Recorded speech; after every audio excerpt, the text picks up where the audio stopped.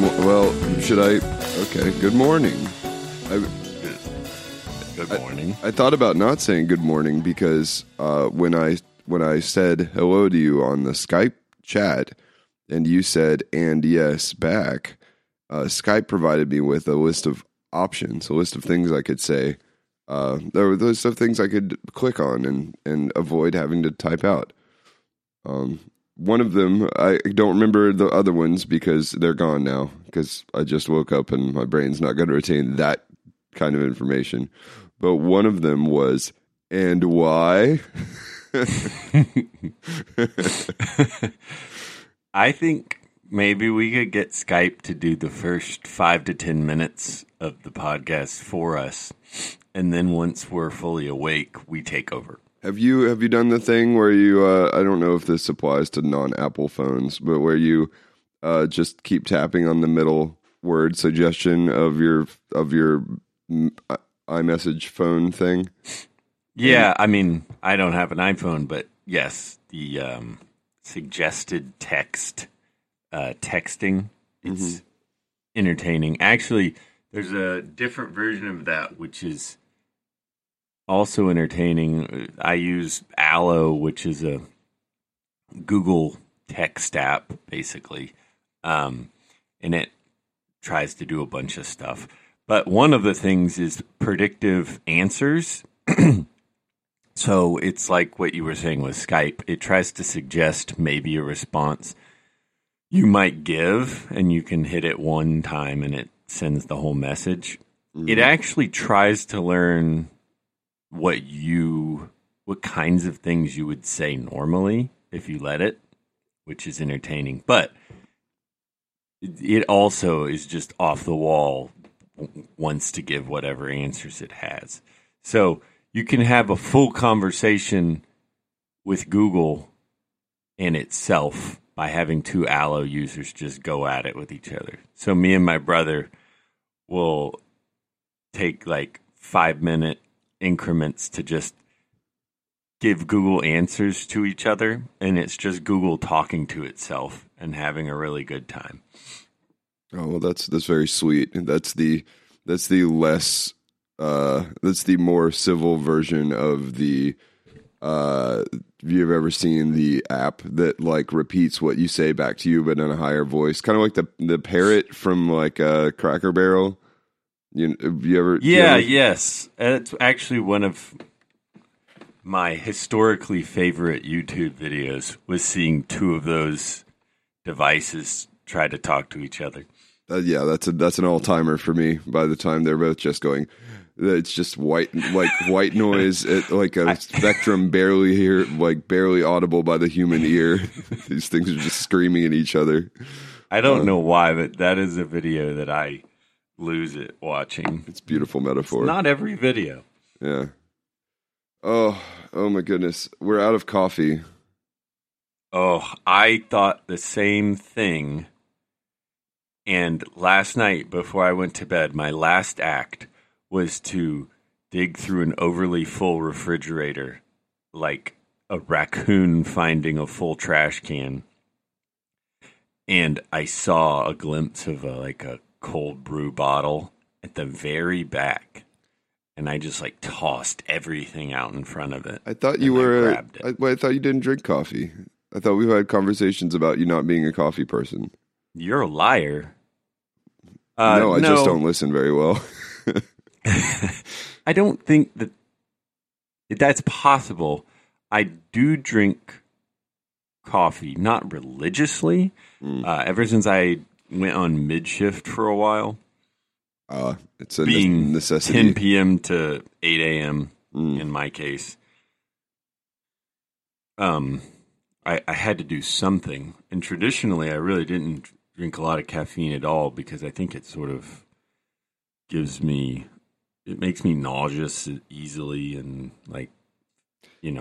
Yeah. Anyways, it's okay. You have a delicate constitution. So I do. Yeah. I'm sort of a bubble boy. I turned to the tea this morning in sorrow, and I will explain why I am so particularly sad about this specific morning not having coffee in a second. But the tea, we used to have we still have a fair amount of tea, and I used to avail myself of the loose leaf tea that we had fairly often. But it's been I don't know, 2 or 3 years, and I don't remember like the proportions. I don't remember like the techniques. So all I ended up doing was finding something called Irish breakfast and scooping a bunch of it into this wire ball. And I'm looking at it now, and I've drunk breakfast tea before. And normally breakfast tea is like, it's sort of a gentle, a semi-opaque brown. And what I have concocted here is indistinguishable from like strong coffee that has maybe been sitting on the burner at Waffle House for a while. And it tastes like, hold on, let me I thought you drank tea often. I drink like the bedtime like packet tea where you just like like I'm gentle, go to not like the full not the pretentious Japanese tea ceremony style. Right. We used to when I was in Chicago on work trips. Shannon would send me with a request to Tiegschwender, which is this like nice tea place that there's like 1 or 2 in the United States and the rest are in Europe. One of them's here, and then you get a bunch of loose leaf tea, and you have the little baskets or whatever. In any case, I'm pretty sure I'm drinking like 5 cups of tea in one. It's very dark and opaque, and it tastes It tastes like it's not a drink, I guess. It tastes like it's medicine, man. You just drink it. It's some sort of substance. You're going to function. I'm doing the same thing. I poured a lot of coffee, and I just drank it all at once. And for the podcast, I will be super awesome, and then I will be mildly sick the rest of the day. So you're welcome. Yeah, I would say that I'm in the middle of the Whole30, but I think we hit like 2 weeks of the Whole30 and had some friends in town, and we're easing up a little bit. But it made me very sensitive to caffeine in a way that I was not pleased about. Wait, you can't be easing up on Whole30. I mean, isn't the whole point that it's whole for 30 days? Yes, it is. But we sort of we made it. I'll say we made it a solid 15 days,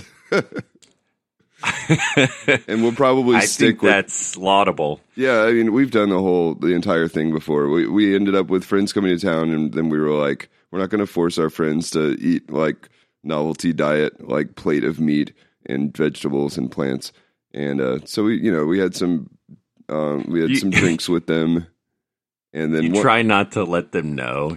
And they just start saying, hey, what's with you guys and dates? Like, there's dates in everything. There's just dates everywhere. We're still going to do the diet part of it for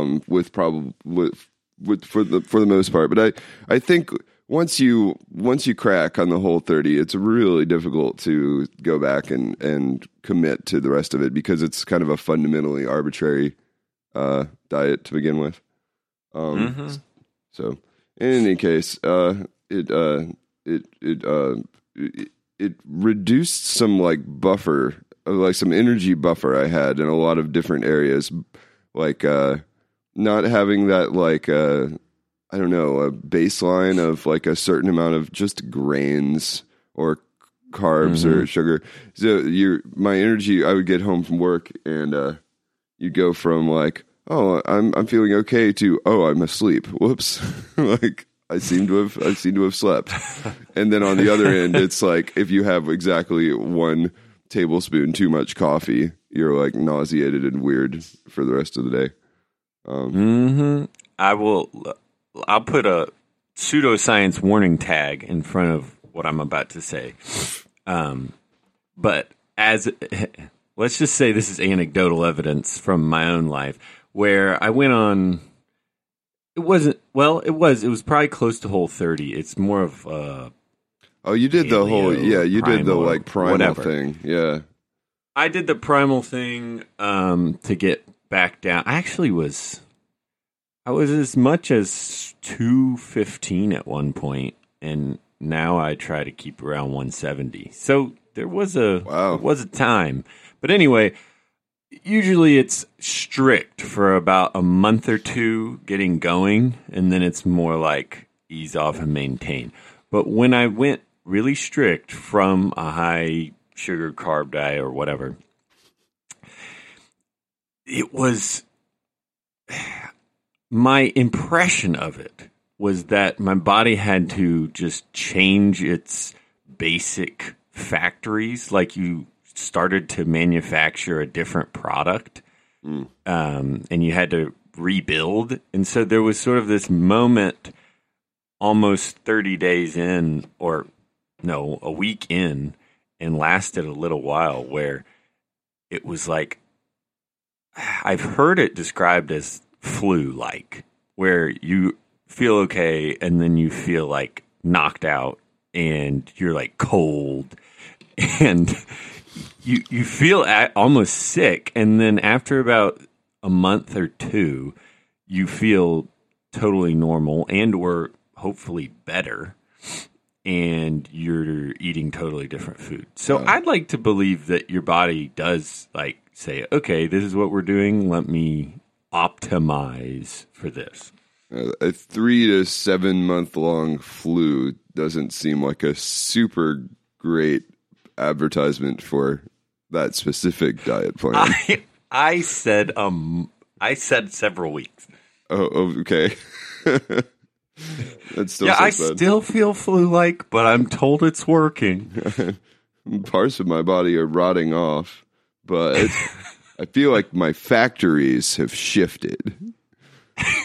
They're like, your brain isn't working anymore. Yeah. What are you talking about? Factories. Yeah. We weren't like that. We weren't as far gone as the last time we did the whole 30 in terms of everything. So that's the other reason it kind of is hard to maintain it. Like, we mostly just need to stop availing ourselves of the wide variety of horrible food you can get delivered to your door in 20 minutes in Chicago.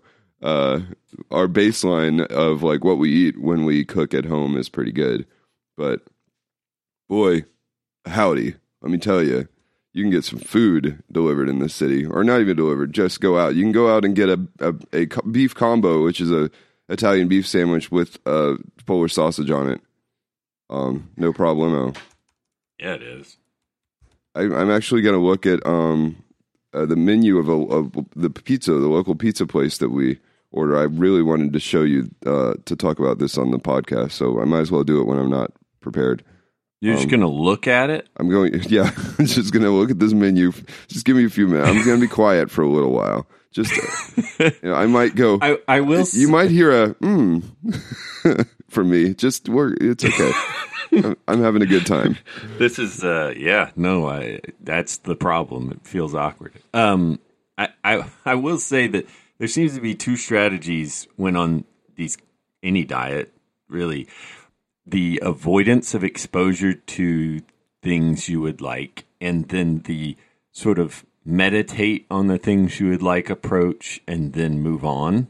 Okay. So I actually found that the latter works for me, where you actually, if you feel like you really want something, you've been off of it a while and you want pizza or whatever, or somebody eating pizza and you smell it, you actually don't avoid it. You look at it, you smell it, you think about eating it, and then you sort of intentionally move on.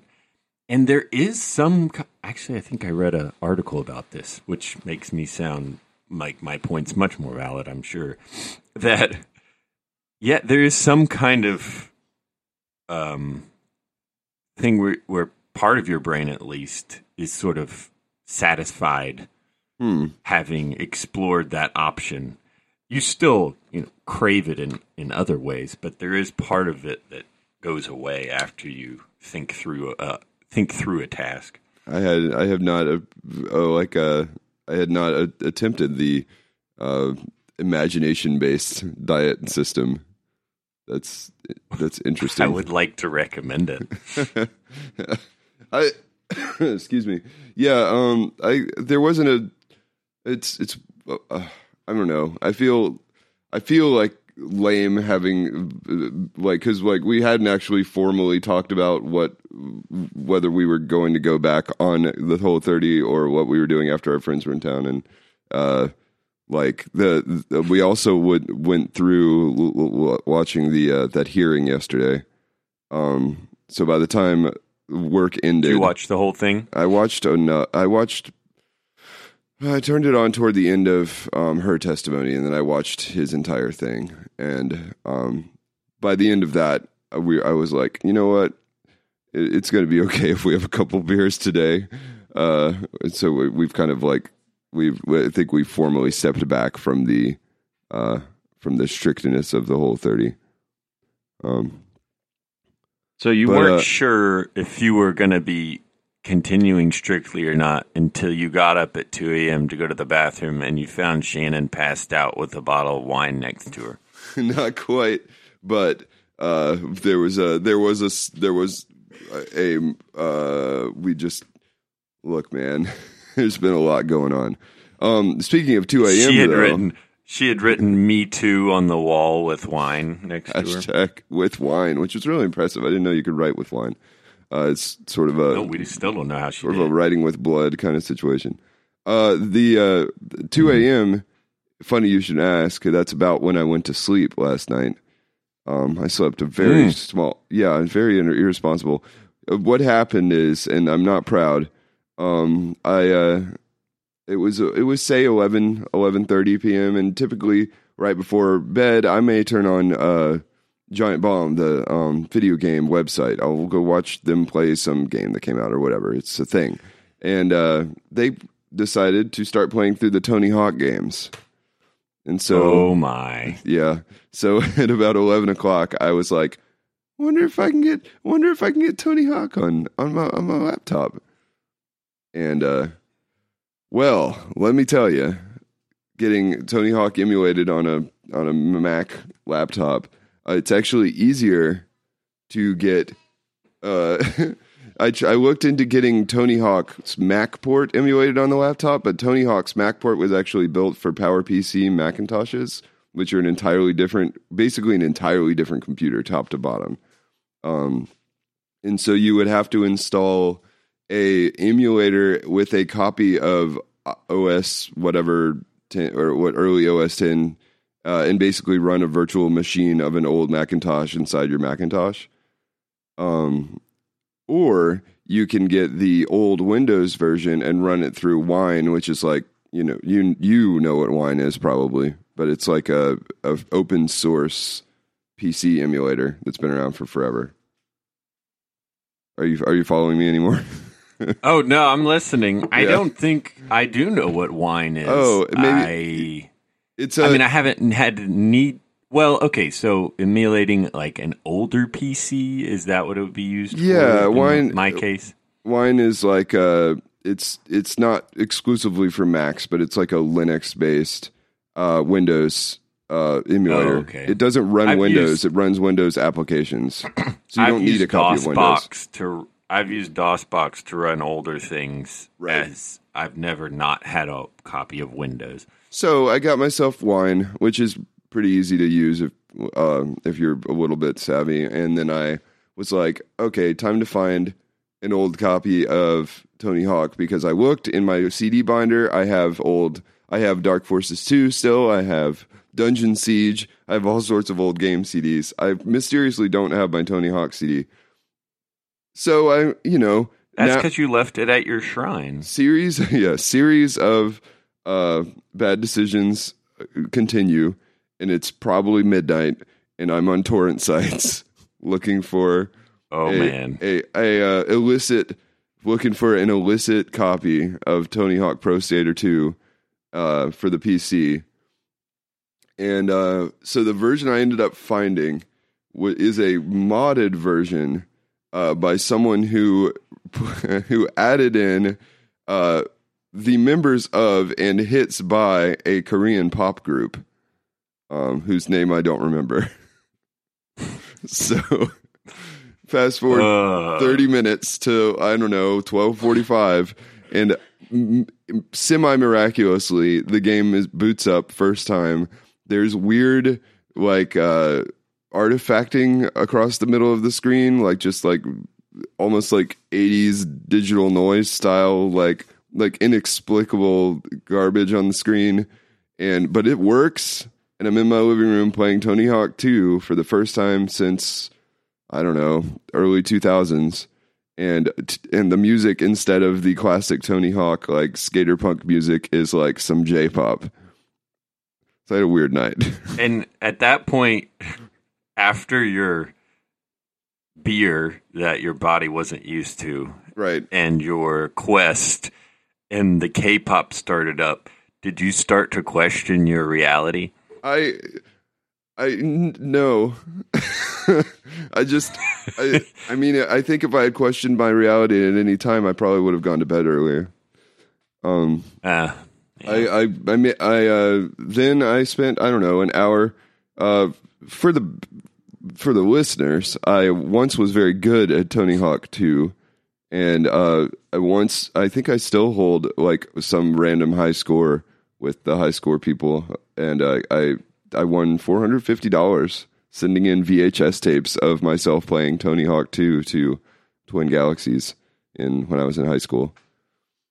This is real. The Noramac was a force. He had his own mod. The Noramac being your username, I think. Yeah, no, my Trick Mod site, I think, went down when Angel Fire or whatever went down a few years ago, but the mod is still out there. I was very into that game, and I think I tried to run it a few years ago, and it just like gave up almost immediately. So it was very strange to play this game and not have Didn't you feel bothered by the music change? Because for me, music, especially, I played Tony Hawk 1 more, I think, but to me, the music and it are inseparable. I don't know what it would feel alien if there were any different music playing. Oh, yeah. I mean, there were a lot of things that contributed to this feeling like a bad acid trip of a series of decisions, because I'm like playing it on, my fingers are used to like the whole pleasing thing about Tony Hawk was that you could play it on the keyboard instead of a controller. So if you wanted to go downright grab to do a special trick, a Indy McTwist or whatever, excuse me, you knew that you could hit it if your fingers were fast enough. It wasn't like using a PlayStation controller where the controller might have not registered down properly, or that was always really frustrating to me because it was imprecise. But Tony Hawk on the computer was almost like a typing challenge, because it was just, you could go as fast as your fingers could go on the keyboard. But I don't have making me want to play. Yeah, and I don't have a typing Windows challenge. Shut up. I don't have a Windows keyboard with the big clacky keys. I have a Mac keyboard with obnoxiously tiny keys, and I'm sitting on like my living room floor and on this tiny screen with an external keyboard hooked up to my laptop, because you play it with the number pad, there's no number pad on a laptop, or my laptop anyway. And the screen is, like I said, there's like digital artifacting, like random pixels are wrong, and like the music is wrong. So yeah, the whole thing was like a bad dream. It was not. It was cool, but also like it was all twisted and weird. It wasn't right. All right, we're gonna need to get you some more sleep. Yeah, I tell you what.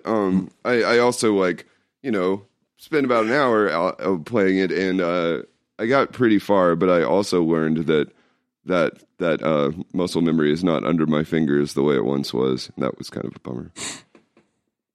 Well, did Felix sleep at least? Felix did sleep. It's for once. So over here on the Sarpino's menu that I have pulled up, I just want to. This is a local pizza chain, and we typically order like a pepperoni. or a mushroom, or our children don't really go for novelty pizza, and neither do we. But I want to give you this one. This is called the house special.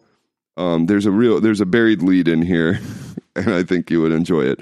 Sarpino's traditional pan pizza baked to perfection and topped with lean Canadian bacon, freshly sliced pepperoni and mushrooms, sautéed onions and green peppers, black olives, juicy baby shrimp, and our signature gourmet cheese blend. That was all one pizza? How about that baby shrimp? Were you expecting those baby shrimp? Well, I didn't. I think the word juicy really juicy threw me off. Juicy baby shrimp. To hear baby and then shrimp. That's like a full combination of three words that are unique to me in the English language thus far. So I'm glad that I heard them in reference to the last of 10 toppings on a pizza somewhere. You're welcome. Do not send me a picture of someone eating that or cutting the pizza at wrong angles or covering themselves with an unending string of melted cheese. You keep sending me these awful videos on Instagram, and it's upsetting me. Oh my gosh. You have to share in my suffering of the strange, creepy Instagram culture. Why don't you explain so no one's lost? Look, I mean, if you've been on Instagram, you probably experienced this. It's just that for some reason, I know why. It's because I keep sharing the posts. So Instagram's like, look at all the engagement we're getting on these gross food posts. We'll keep sending them to Cameron. He must love these posts of someone. The point is that they exist independent of your feigned interest. Like, this is a thing.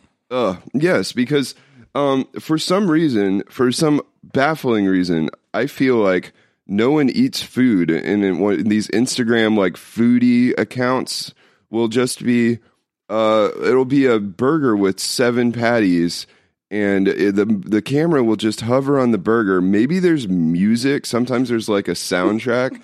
Sometimes there's no sound other than like someone going, and then there's like the sound of the knife will cut. A lot of the time, there's a lot of themes in these videos. I've thought way too much about this.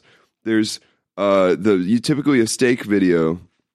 They're gonna take the steak, and it's not like, oh, we put a man gets served a big steak, and he says, "Wow, what a yummy steak! This looks really good. It's a porterhouse." And he slices it and takes a bite and he chews and he says, awesome. And he turns to the camera and gives him a thumbs up. That video doesn't exist on Instagram. What happens instead is a camera at roughly eye level gazing at a porterhouse in silence. And then a knife comes in from the side and cuts the porterhouse straight in half. And then a big fork picks up half a porterhouse and holds it ever closer to the camera, showing you the inside, and then the video just ends. That's a good example. They're weird clinical food dissection videos that don't involve human enjoyment or proper treatment of the food, or oftentimes involve a food item that would be a little much for even like a Guy Fieri type show. Like, it's just, I don't understand. I guess those videos perform better? It's not. I don't know. I think, well, there's lots of things that I think are ridiculous, and I don't understand why people watch them. Disclaimer, it's opinion-based. There's no right or wrong. I just don't understand it. But you don't need to disclaimer that. It's not science. It's not. I think it helps if I just upfront realize it's not about the food necessarily at that point. It's its own thing. It's its own genre of some other type of entertainment. It's about creating something more and more intense, like burger intensifies a sensory experience, you think? Well, yes, I would say it's something. Yeah, it's just upping the level of intensity on something that people already like. Everybody likes food. Everybody likes something that's good and unique and sort of decadent as far as food goes. Decadence We've always is liked that. certainly There's a running theme in those is the decadence of the food item. certainly. I think that's where it started. So I even will admit to seeing a particularly good burger, and if there's a little bit of juice coming out of it, provided it's not from a baby shrimp, I'll see. Oh, that. I recognize that. That looks like it's rich in something I want. Well, just escalate that to the point where it's just trying to isolate that feeling of decadence and never seen this before and intensity, and it's its own thing, and it becomes divorced from the idea of eating food, and it's just its own existence of entertainment. And then someone like me who is into More of an eating type food cooking person. like I'm into eating, right? Yeah. I would eat something blindfolded if it came to it. Oh, Although that would be awkward, but no one's asked for anyway, that. it's its own form of entertainment, and I try to remind myself of that, and it still bothers me. All right. Stop sending these to me. I just send you one. I want to hear describe what you're experiencing right now. Okay, hold on.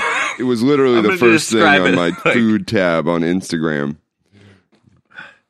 Okay, if it were on a show, I think I'd be. This is a particularly good one, I think. Dip the cooked stew meat into the uncooked corn casserole. Make sure to have enough cheese that you can't get it to your mouth before the cheese is still stringing all the way down to the plate. I didn't notice that there was cheese. No, this is from what I can tell, I didn't notice that it was carrying a piece of steak, but there's like two metal chopsticks sort of like pressing a piece of meat into a trench. Would you call it like a little bit of a moat surrounding a cook plate? Yeah. Full of what appears to be a unmodified can of creamed corn.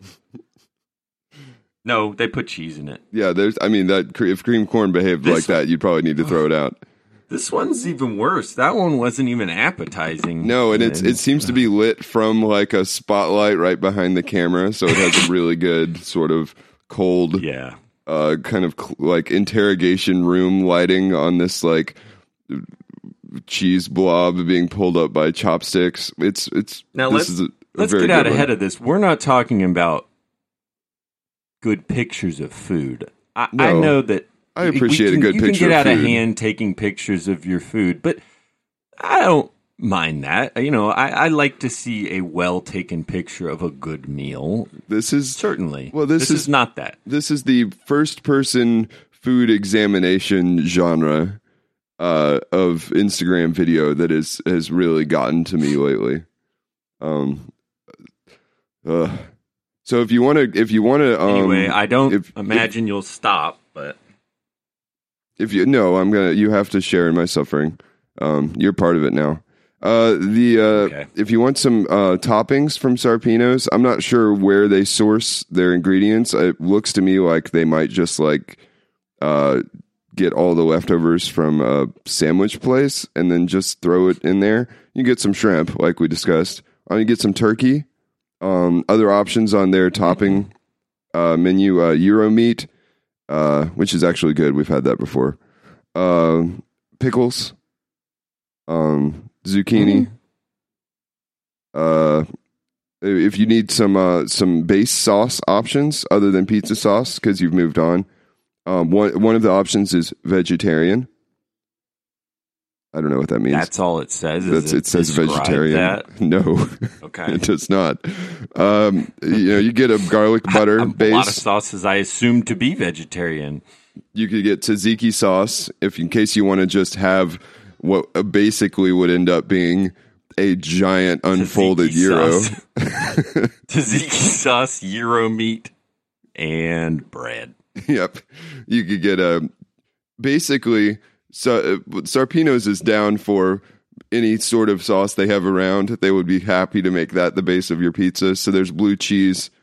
There's Caesar dressing is an option. They don't even call it like Caesar base sauce. They're just like, look, we have some Caesar dressing. If you want that at the bottom of your pizza crust, that's cool. Sarpino's is up for it. I'm gonna go there and just say, hey guys, I have an Instagram channel. I need you to do something for me. Yeah, I have an make me a Instagram channel. giant ass pizza.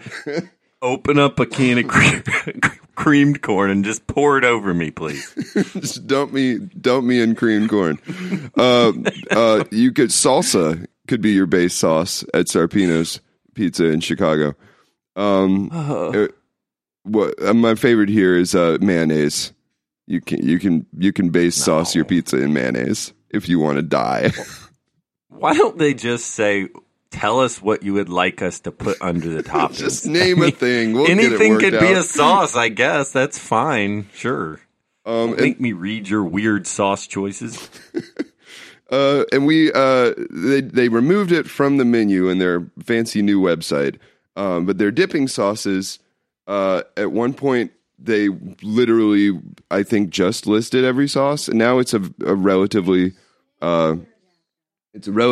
straightforward list, except for the addition of cheese sauce, which I believe is actually nacho cheese. I've not tested that out.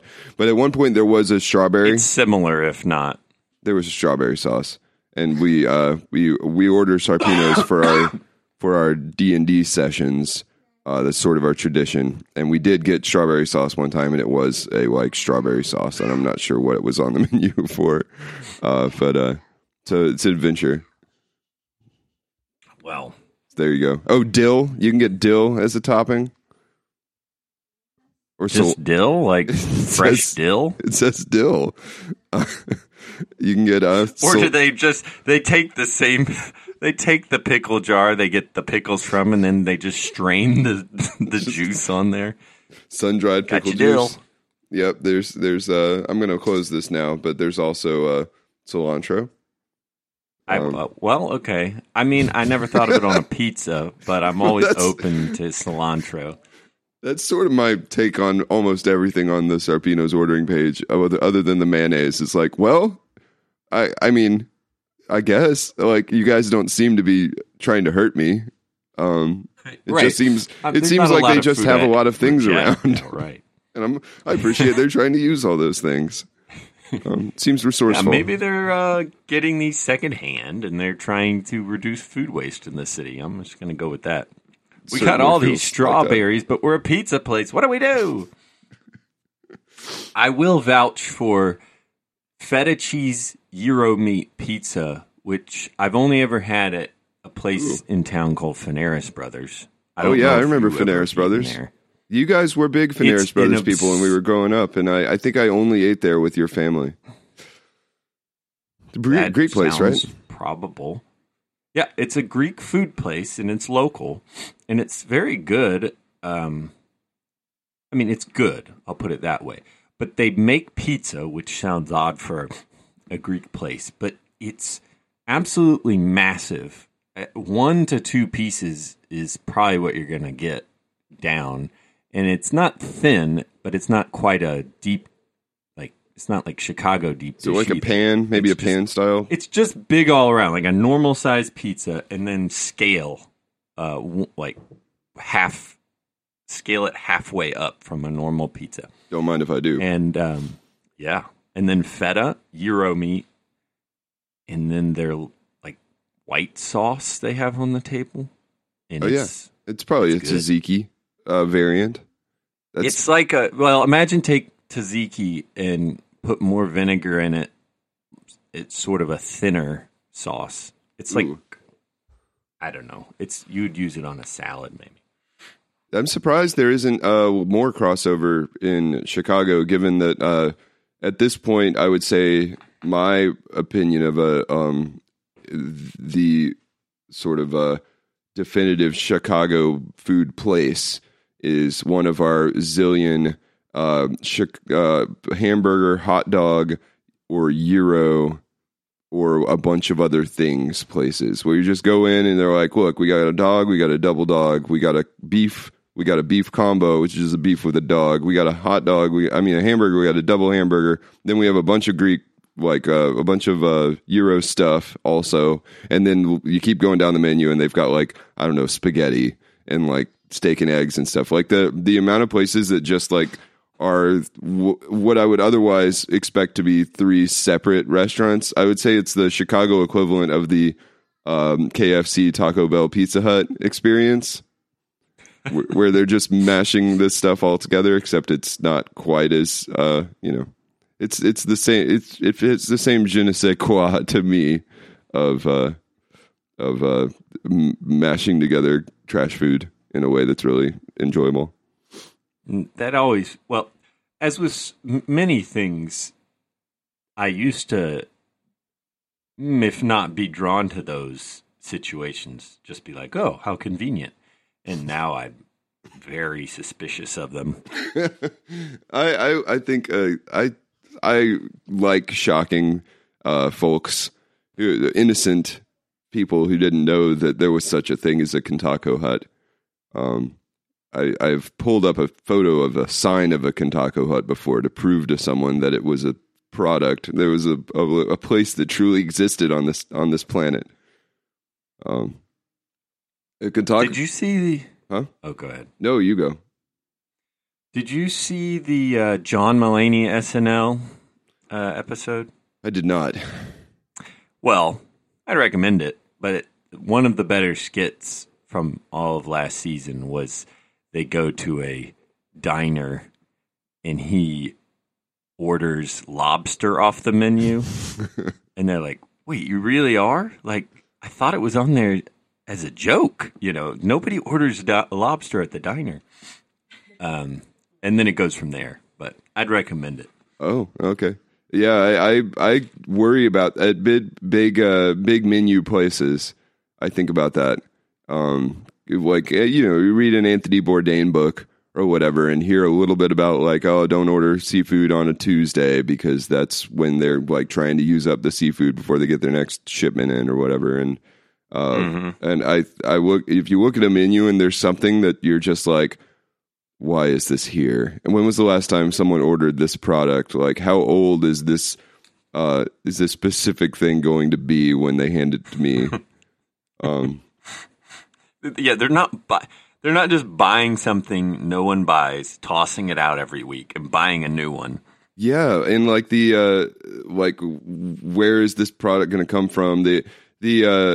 It's a tricky balance because my instinct in a big menu place is to try to find some off the wall thing to order, but you have to find an off the wall thing that also plausibly has a following. Not the off-the-wall thing that they have like a frozen one in the back somewhere. Right. Like, oh no.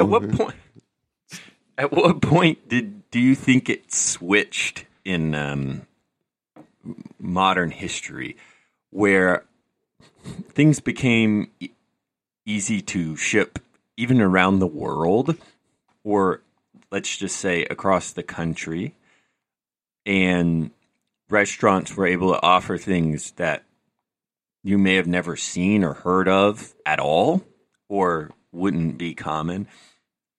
Was it surprising at first? And how did that transition to us being like, yeah, okay, Mongolian chicken leg, and right, just sort of like whatever's there, yeah, okay, I guess that's what they serve. I imagine so. Like one of my favorite chefs is a dude named Edward Lee. And I went to his book signing when he was in town, which was kind of cool. There were maybe 10 people there at a local. We have Chicago has apparently has enough economy and culture to support a bookstore in Lincoln Park that is exclusively cookbooks and like cooking lessons and stuff. Yeah, I forget the name of it, but so he came there.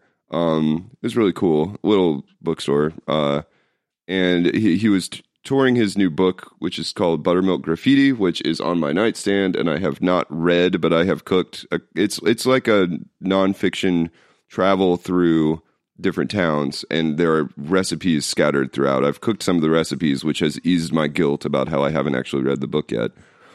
But it is about little cultures, like little microcultures popping up, and his whole premise is that is where new food comes from, and that's where new food ideas come from. They kind of radiate outward from small cultures of immigrants and people in new areas in general.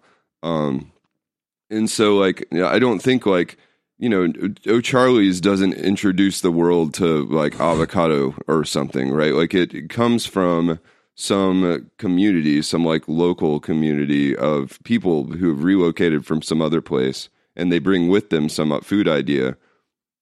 And eventually that food idea makes its way up to, like, quote unquote, the American food experience. And then you get your I mean, you see what I'm saying? It's like, yeah, no, I definitely see. And I like your example of, like, just simply the avocado, because I think a good example of the way it happens is that there are things that you use as a basic ingredient across a lot of dishes, depending on where you grew up. And if you went to a new place, you might not have everything, or it might not even be easy or practical to do a full transplant of what you used to do, but you're going to have a couple basic things that you just find either so attractive or so natural to you to use, that you're going to pull those into your cuisine. Like, I think every dish my mom ever made started with olive oil and garlic in a pan. Now, that's not unique, but just to me, that would be just what I was going to put in everything if I was somewhere else. Yeah, and then though, like, I explain that to my kids, like the idea that, like, an avocado, for example, is only in Chicago because not because the culture started necessarily accepting it. I mean, I don't know how avocado originally got here. I bet there's, like, an avocado bureau or something. There are those commercials that advertise for specifically avocados that feel suspiciously bureau-y. But it's logistically, those weren't going to make it all the way up here, supply chain wise in the early 20th century or whatever, regardless of whether people were going to eat them. They just weren't here. And I try to explain that to my kids, the idea of, like, seasonal eating, and, like, how the fact that you can kind of get anything at any time is a product of modern society and is really weird in a lot of ways. That didn't occur to me until I was a little older, because you just take for granted that everything is available all the time, which, when you think about it holistically, is pretty amazing, and not inherently a bad thing. But if you don't know that that's not how things normally are, and that it takes a level of civilizational effort to make that a reality, you might not appreciate that at all. Yeah, it's a little bit easier to explain here. I feel like the Midwest has stronger cultural, like, in general, as the seasons go by, the Midwest shifts culturally, and not just with food, but kind of with everything, in a way that Florida totally doesn't. So it's, when it becomes fall, there are certain things everybody does, and, like, there's festivals in the summer, and there's winter, like, there's just the fairs up north has seemed to be a much bigger deal than they ever were down here, and they revolve around what food is highly available at that time of year, etc. Right. Yeah, there's a lot of discrete like, events and just changes, like, in the summer everybody eats outside, which reminded me a lot of going to Germany and stuff, where, like, in the summer, and when Shannon and I were in Munich, like, you would wait for a table outside, or you could sit inside with literally no one, because they just like basically didn't even bother serving people inside if the weather was beautiful. I'd prefer if you dropped casually that you and Shannon were in Germany, that you use a fancier word like München. Oh yeah, you talk about it. München. Boy, when in Germany, I discovered that you can't just like infer German. You can't like deduce what a sign says in German like you can with Spanish a little bit. That was rough. But like, yeah, what was I going back to? The preponderance of like seasonal food. Oh, just like I went to the store the other day to get because Shannon said pork shoulder was $1.50 a pound, and I was just kind of blown away by all the prices because I guess it's harvest season, and so everything is super cheap at the grocery store in a way that feels felt like really crazy to me. But again, it's just like this area, the Midwest in general, I guess. I think they feel the ebb and flow of like the seasons and the food availability and stuff a lot more than Florida, where if we're honest, like what kind of crop is local to Florida at all? Well, there's a couple things going on there, which is that there's not a real seasonal change like in the North or the Midwest. So there's not that natural divider to sort of celebrate even outside of what kind of food you grow. Two, you can grow a little bit of everything down here. Certain things don't thrive as much here as they might otherwise, but you can grow any variety of thing here. And okay. Maybe I'm a little bit hard on Florida.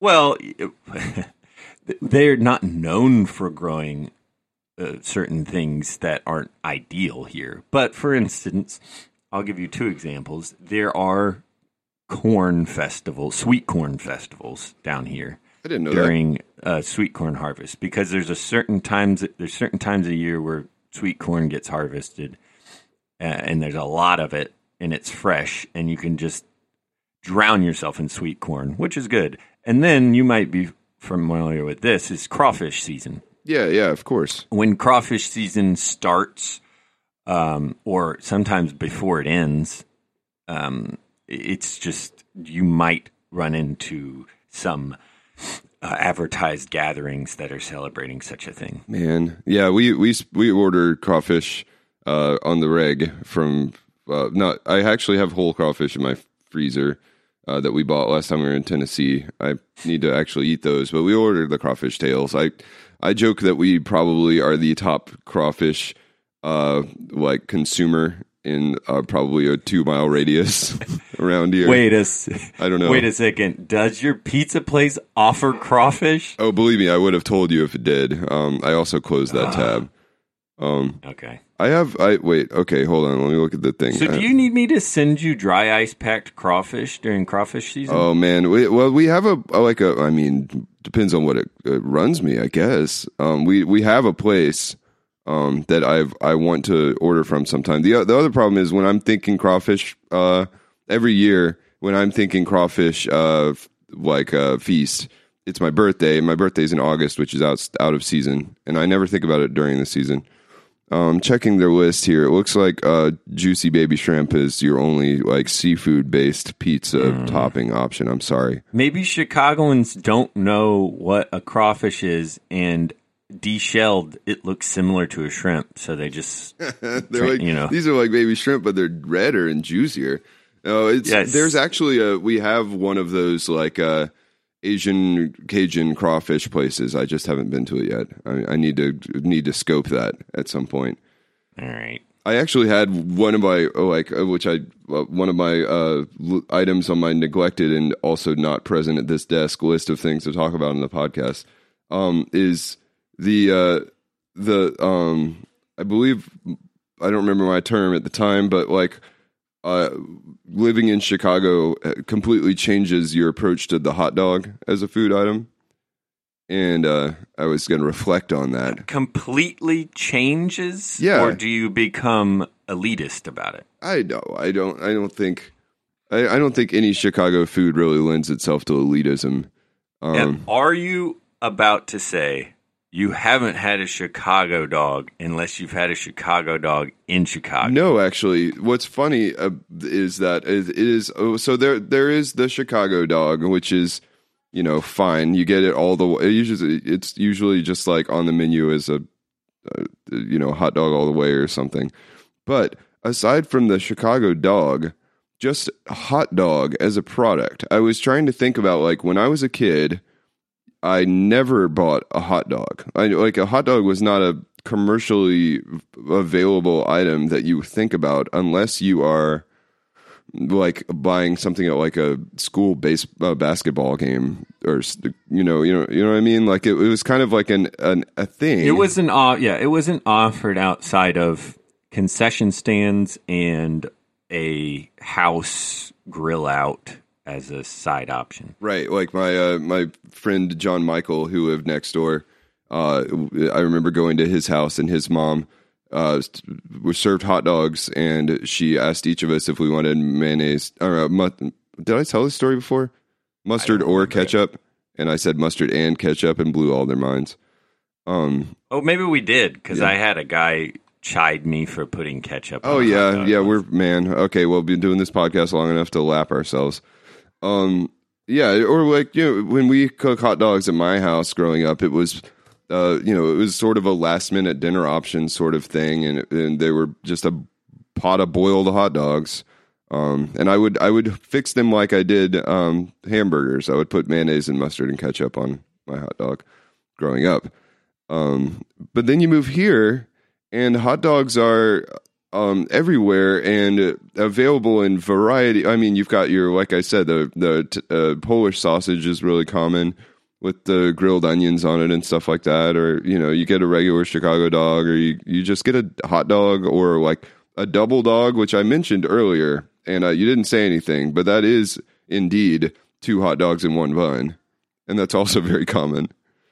I don't know. I've been thinking about the shift of moving here, and hot dogs just kind of becoming part of life in a way that I think is a subtly unique feature of Chicago. I like that, and especially if we're talking all beef hot dogs. Yeah. Okay. No, yeah. Sure. Probably. I mean, most of these places are now Vienna beef. The elitist. I'm like, are we talking all beef nitrate free hot dogs? No, the Vienna beef hot dog like place. The Vienna beef. I don't know. I think it's probably the factory. It's a pretty big building. That's like, oh, bye, baby. Have fun. That is a 20-minute walk from my house. Like, it's right down the road. So the Vienna, like, yeah, it's gonna take pride in the meat content of the hot dog. Yeah. I love the fact that there are places that can have overly specific things that flourish just because of the density of humanity around them. Mm-hmm. Oh yeah, that's. That's you get a Chicago, lot of that here. Right? Yeah. Well, I'm sure it's pretty much every very large city, but probably more so the more concentrated it is. Yeah, well, the hot dog as a food product, I feel like, pops up with weird quirks only in big cities, right? You got your New York style hot dog, cart hot dog, and then like I think LA has their own weird hot dog thing. But like, if in a random pick an American city out of a hat, you're probably gonna have a hard time finding a hot dog, you know, or you're not gonna default to a hot dog. I mean, you've got business opportunity here. You're living in Chicago. You could come up with any kind of really niche idea. Oh, aside, do you say niche or niche? I think niche. I haven't thought about it before. Either way, you could come up with any kind of bizarrely specific idea and make it work. Do you have like a idea that you've just been sitting on? That I would reveal on this podcast? I mean, I've confirmed that we have at least one regular listener. Okay, well, I'm just going to refresh the Instagram tab, the Discover tab for food, and we're just going to see what. I'm going to shut my phone off real quick. Yeah, okay, it's not loading. I'm going to load the Instagram tab for food. I'm going to turn off my Wi-Fi and load the Instagram tab for food. Have we checked our call line or email? Oh, yeah, this is Cameron and Brock are two people, the podcast in which Cameron and Brock are two people. Please email us at CameronandBrock@gmail.com or call us at 2525 Hey Cam and leave us a voicemail with a question or comment. That'll work. I did it. All right. I'm looking at some sort of a boiling pot of something. There's here's a sandwich that has already been cut in half. And in the video of this sandwich, two hands reach in from sort of, the sandwich is diagonal on the screen so that they can fit the whole sandwich in the square. It appears to be some sort of a Philly cheesesteak. It's already cut in half. Hands come in from the upper left and lower right of the screen. Sort of like, again, this is, first person, sort of, if your head was at a 45-degree angle for some reason. The hands grasp the middle of each half of this Philly cheesesteak at once and lift it. They rotate inward so that both inner cut halves of the Philly cheesesteak are facing upward. Pieces of meat slowly fall out the sides as this person holds and positions a sandwich like no human being would ever take a freshly cut sandwich and do. I think it is clear that we are going to start a Chicago restaurant in name only, because you will not be eating the food that we serve there. You sit down at a table, we bring out something covered in cheese or chocolate or something, maybe uncooked corn casserole, and we're going to pull it apart in front of you, and then you're going to pay us money. Yeah, we'll share it right to Instagram for you. You don't even think of the calorie savings on your part. We could probably, this starts to get into how they spray water on food when they're photographing it, or coat it in lacquer or whatever to make it shiny. Yeah. People aren't eating. I'm going to put glue in the cheese just to make it stretchy. We will have the stretchiest cheese in the country. It will blow people's minds. So jealous of your Instagram, and you're going to be Whole30 compliant the whole time.